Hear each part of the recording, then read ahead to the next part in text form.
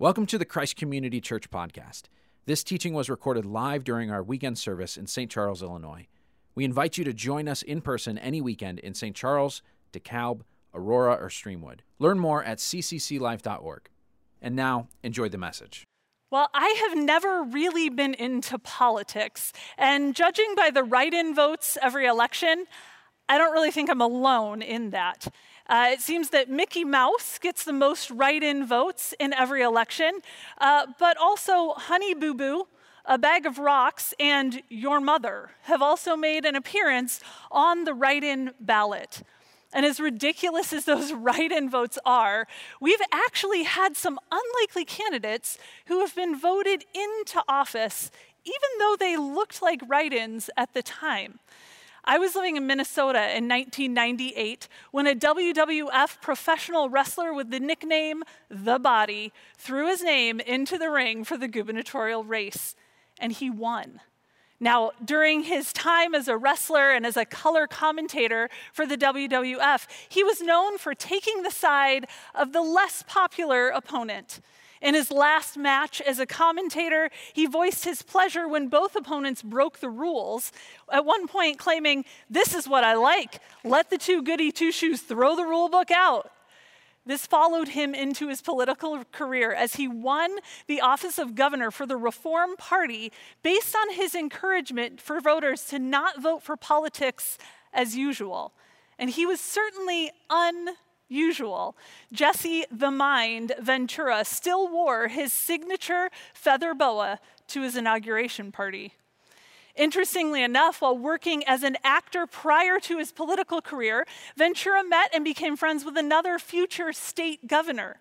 In 2003, in the state of California, a former Mr. Universe with a resume that included a barbarian, a cyborg assassin, and an undercover kindergarten cop, but no political experience, announced his candidacy for governor on The Tonight Show.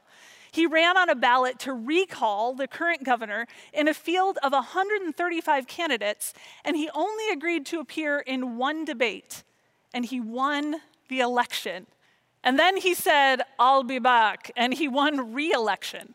That was Arnold the Governor Schwarzenegger. Now, how did these unexpected candidates get elected? Can we all agree that we often don't get good options for political leadership? Every election, I am disappointed in the lack of perfect candidates and kind of tired of the good enough to bad leadership choices of our nation. And while I am grateful for the right to vote, I often stand in the polling booth and I shake my head and I throw up my hands. Isn't it terrible? This is the best we've got. These candidates, this system, sometimes okay is kind of our range. And every time a new election comes around or a new person pops up, we think we might get it closer to right this time. But it just keeps failing us. And so we keep waiting. And as we turn to the big God story today, we find dissatisfaction with leadership is not really a new problem. Now, throughout this series, we've been looking at the pursuit of God's shalom, his peace, and the four elements of that peace. And over the last few weeks, we've seen the pieces begin to fall into place, and the anticipation of God's people is building. Now, you and I can look at the remaining pages of our Bibles and see there is much more to anticipate, but if you were an Israelite living at this time, you would think the stage is set. Pastor Corey talked about how God will make a way for his people. He led his people out of Egypt, rescuing his kids out of slavery to become a nation. Then Pastor Clayton taught on the law. The law says, here's your purpose, to be a society based about God and not about yourself. Following God's rules means you set aside your own interests in pursuit of a relationship with God. And it established God's presence among them through the tabernacle. The final element of God's shalom entered in last week, God's place, as his people, carrying the Ark of the Covenant, led by God's presence, entered into the promised land. It seems like a perfect setup, right? We are on our way back to Eden. The nation of Israel is coming of age, but shalom is still broken by sin. We just need the right leader to make God's shalom stick. the king, would be the final piece of this puzzle, holding together shalom. See, what disrupted shalom was sin, and what was promised back in Genesis was a serpent crusher that would conquer sin. The Israelites have heard throughout history that this king is coming, that he'll solve all of their problems. But over the years, the root of the problem, which is sin and turning away from God, manifests in military oppression. And the Israelites focus on the presenting problem and how to be free from it without addressing that root of sin. So with their eyes averted from the root issue, they wait for the leader that will bring shalom. Have you ever heard the phrase, everything rises and falls on leadership? You know, we often use it for those times when leadership is both the problem and the solution. The nation of Israel shouldn't know that to be true. If their leader is God and they follow their leader, then things should be rising. But these are wandering people who, though they finally have a home, they are still prone to wander. This is kind of a coming-of-age story for the Israelites. But as we know from our own coming of age, we go through a few phases along the way. See, when they first enter the land, they're, in terms of leadership, in their toddler years. Have you ever observed a house with multiple toddlers? It is chaotic and fantastic. It looks like a party that happened when the parents weren't home. The toys come out, the snacks are abundant, there's sippy cups all over the floor, there is no one in charge. Maybe when the parents play man-on-man defense, but the book of Judges captures the mentality of most every 2-year-old I know. The Bible says everyone did as they saw fit. Now, they were a tribal society, and God was the king. He was in charge. And when the people needed a leader to fight their battles and to unite them, God would raise up a military leader who was a judge to deliver his people.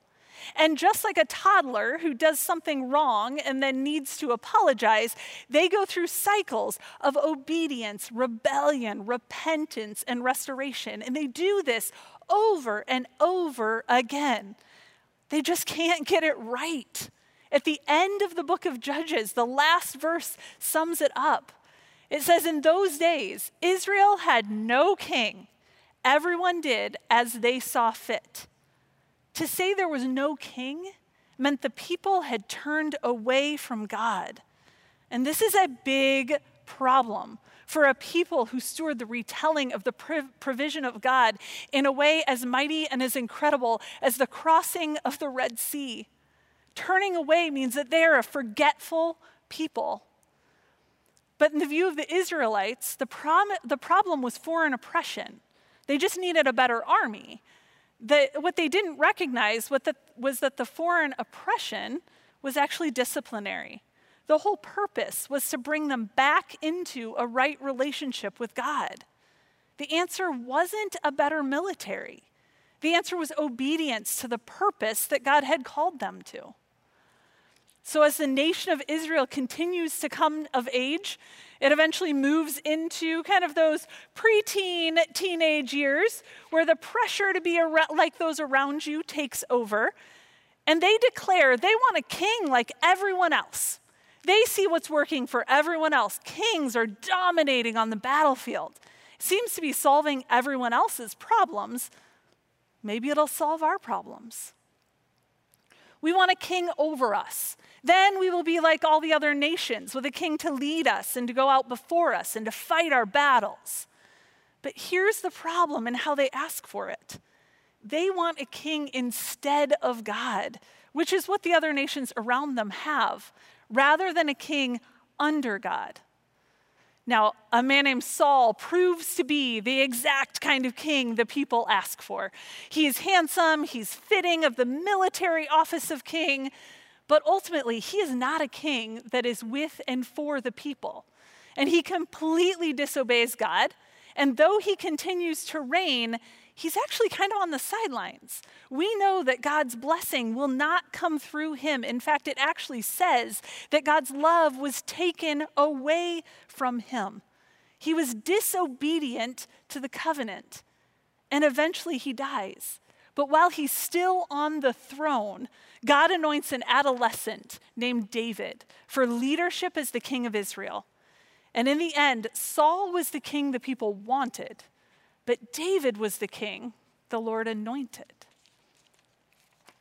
David, the anointed king, chosen by God, he waited for years. He was chased by Saul until it was his turn to take the throne. He was originally anointed king, likely as a teenager. Most of us know the story of David and Goliath, and that probably happened in about his 20s. And he finally becomes the king at age 30. He understands the waiting of the Israelites. We also know him as a man after God's own heart, which could sound like an online dating profile line, but truly it has a deeper meaning. It means that he had submitted himself to God. He was in full submission of his king. God was his leader. He's good on the battlefield too. He drives back the Philistines, establishes the land boundaries promised to Abraham, makes Jerusalem the capital city, and brings the Ark of the Covenant back to Israel. God's presence is with him, and he would seem to be the king that Israel's waiting for. And then the word of the Lord comes to him as he's settled in his palace. It says in 2 Samuel 7, starting at verse 1, after the king was settled in his palace and the Lord had given him rest from all his enemies around him, he said to Nathan the prophet, here I am, living in a house of cedar, while the ark of God remains in a tent. Nathan replied to the king, whatever you have in mind, go ahead and do it, for the Lord is with you. But that night, the word of the Lord came to Nathan, saying, go and tell my servant David, this is what the Lord says. Are you the one to build me a house to dwell in? I have not dwelt in a house from the day I brought the Israelites up out of Egypt to this day. I have been moving from place to place with a tent as my dwelling. Wherever I have moved with all the Israelites, did I ever say to any of their rulers, whom I commanded to shepherd my people Israel, why have you not built me a house of cedar? Now, we're going to continue to read in 2 Samuel in a moment, but we do want to pause and thank God for his word. This is the word of the Lord. Thanks be to God. To be honest, while this is a covenant for God's people, and it holds blessing and good news, it might have started out as a little bit of a blow to David. He has great intentions in his plan and excitement about building the temple, but God has other plans. Now, I remember the first time that I went on a mission trip. Here at Christ Community, we call those Go Teams. And my team's mission was to go to Honduras and build a school for the people in a village there. And I could imagine the kids in the rooms learning and receiving an education because I was going to do the hard work of building this school for them. Little did I know that I would meet those people and be changed by them, that they would educate me in things so much more important than pouring concrete floors. I thought I was going to save these kids from an uncertain future, and they showed me the uncertainty of everything around me at home and what was really important. This may have been King David's mentality. He's accomplished so much, and now he's ready to finish it off. He's going to build a temple for God. He's the closest thing we've seen to a hero in Israel's history, and this would make sense to establish it in a building and do something great for God. And God shuts him down. God says, you think you're coming to rescue me from homelessness, but I'm coming to rescue you. God isn't looking for you to do him a favor. He's looking to be your king. Now, God goes on in his words for David, and not only does he refuse the house, but he says, and I'm going to bless you. And not only you, but all the people through you. And so let's look at what God promises David in 2 Samuel 7, starting with verse 8. As we look at this passage, look for the word I and underline that each time you see it.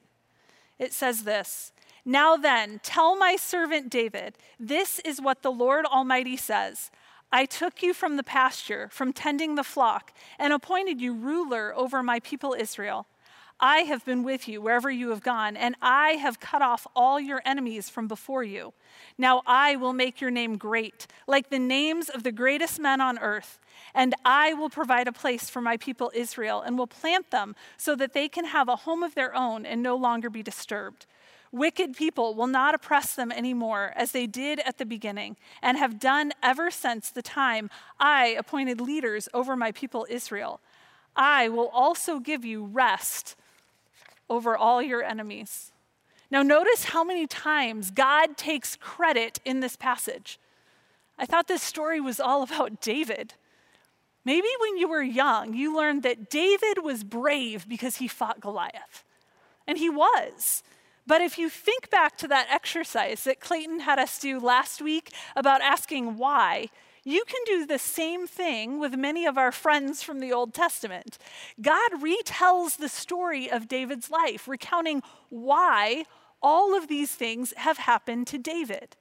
Now, one of the things that we encourage people to do as they read Scripture is to keep the lens, what does this passage teach me about God? And that's why we call it the big God story in Kids World, because it's one big story that's all about God. And sometimes we try to trick the kids in Kids World, and we'll ask them, who is the story about today? And because your kids are really smart, they usually answer, God.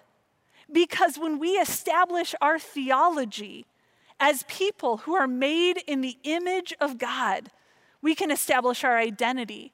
And that identity will inform our beliefs, and those beliefs will guide our behavior. When we establish our theology, what we believe about God, it establishes our identity and our beliefs, which will guide our behavior. We often look for ourselves in the stories of the Bible and try to identify ourselves in someone like David. We may have some of the human feelings and some of the traits of David, but when we look for who God is in the Bible, we find God is the hero who informs us of who we are. So this is where God tells David, you are who you are because of who I am. And God uses a pattern of I did and I will. By naming what God has done for David, he's reminding David of who God is and what he can do. He reminds him that he took him from the flock and appointed him ruler over my people Israel. God gives a legacy. He reminds him that he's been with him and that he's been for him in battle. God gave him victory over enemies. And then God says, I will make your name great. I will give you victory and rest from your enemies. So there is no doubt that this God of the past is the God of his future. God's promises continue in verse 12. The Lord declares to you that the Lord himself will establish a house for you. When your days are over and you rest with your ancestors, I will raise up your offspring to succeed you, your own flesh and blood, and I will establish his kingdom. He is the one who will build a house for my name, and I will establish the throne of his kingdom forever. I will be his father, and he will be my son. When he does wrong, I will punish him with a rod wielded by men, with floggings inflicted by human hands. But my love will never be taken away from him, as I took it away from Saul, whom I removed from before you. Your house and your kingdom will endure forever before me. Your throne will be established forever. And here's the big reveal. God tells David, I will establish a house for you. Now, throughout this passage, that word house is kind of a play on words. In the Hebrew, it can mean a structure where a person lives, or a structure where a god lives, such as a temple. And when it's a king, it actually means a dynasty. God says, I will raise up your kids to succeed you in your rest. Now, this wouldn't have seemed so strange. Generally, the successor of a king was his child. But remember that David ruled under God. He was like middle management. So the cultural belief would say, my son would succeed me. But if God was king, then God's son would be king. If God is promising a dynasty forever, this goes far beyond the next generation. And now we have the benefit of looking back on this promise. We can see it through the lens of people who know the end of the story. This promise is partially fulfilled through David's son Solomon, who in fact does build the temple. He does build a house for God. But ultimately, this promise establishes the coming Messiah, and with it, more waiting for the ultimate king who will bring true shalom to his people. And with that promise of a dynasty, we begin our waiting and our trusting. Because though the scenes of future messages this summer will flash forward to the promise of Jesus, we still long for Eden. We want that perfect leader who can rescue us and fulfill the belief we have of what the world should be. But we have an opportunity to pursue shalom right where we sit. We don't have to sit in waiting for the perfect earthly leader, but we do need to sit in trust under the perfect king. So what is it that you're waiting for? What are you waiting for? Maybe you've tried being the hero and doing things for God, and he just wants you to surrender and rest. Maybe you need to study more of who God is so that you have a better idea of the way that you bear his image in the world. Or maybe you have never surrendered to Jesus as your king, and today you want to do that. You want to allow him to lead your life. See, we each have a little turf we lead. We each have a little garden that we influence. I was once in a restaurant and I overheard a conversation between a mom and her young child. She had told the little girl to sit down in her seat, please. And the little girl replied, well, you're not the boss of me. God is the boss, and then daddy, and then you. To which the mom sweetly replied, well, if God is the boss, that makes me middle management, and I would suggest that you sit down. So whether it's your family, a corporation, a community group, a soccer team, we each have a place where we lead. Our place of middle management under God's rule. Leadership expert John Maxwell says it this way: leadership is influence, nothing more, nothing less. So to find your place of influence, your little garden, we should consider these 4 aspects of shalom that we've been talking about over the last few weeks. Now, the first aspect that we've talked about is people. It's people. Who are the people that God has entrusted to you? And to find those people, look around at who you spend your days with. Chances are that's where you have some influence. Who we're with and who we lead matters. God has entrusted you with certain people for a certain season to have influence in their lives. So how are you going to foster community with these people? It might be your neighbors, your coworkers, your family. But what if it's also the vendors you use in your business?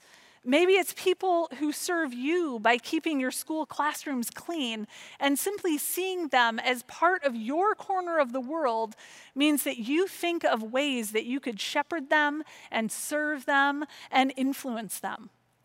How will you make peace, not just keep peace, but make peace for those that you lead? What are you doing to work towards shalom with the greater community, with the people you have direct influence over? Who do you know who feels lonely or isolated right now? And bringing shalom to them might be a simple phone call or card. While you may not be running for public office, where would you get the write-in vote?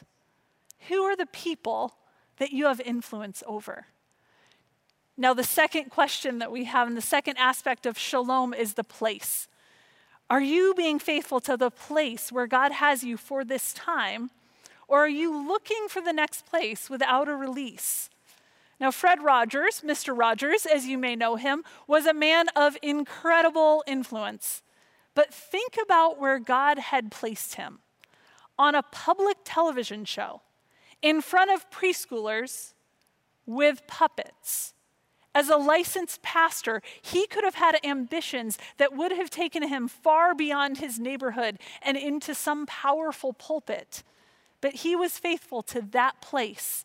And because of his faithfulness to what God had called him to, his influence grew far beyond anything he could ask or imagine. So where has God placed you for this time? What field does he have you in? What has God gifted you with that you uniquely bring to this space for this time? I can imagine if you work in the medical field or maybe as a teacher or administrator in the schools, this might feel like the perfect time to consider a move to a new place. But even in your exhaustion, I would encourage you to cry out to God, to take seriously that he has placed you somewhere to offer leadership and to steward this space under him. While it might be tempting to look back at other options, how can you bring peace? How can you bring shalom in the field where you lead? Maybe it's where you live. Maybe you feel like your house is too small or you should be living in another city. Maybe you're a recent college graduate, you're living back in your parents' home while friends are settling into jobs and apartments. But God has you in the place you're in to influence a parent or a sibling, or maybe even people you might interview with. So instead of coveting what other people have, just like Clayton talked about last week, how can you practice generosity in the place where God has you? And then what's your purpose? Jesus prayed, I have brought you glory on earth by completing the work that you've called me to do. Have you completed the work that God has given you to do?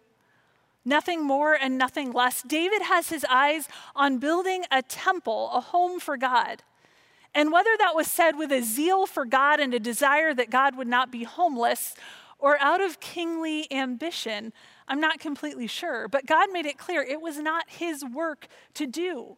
Even though it was good work, it wasn't his work.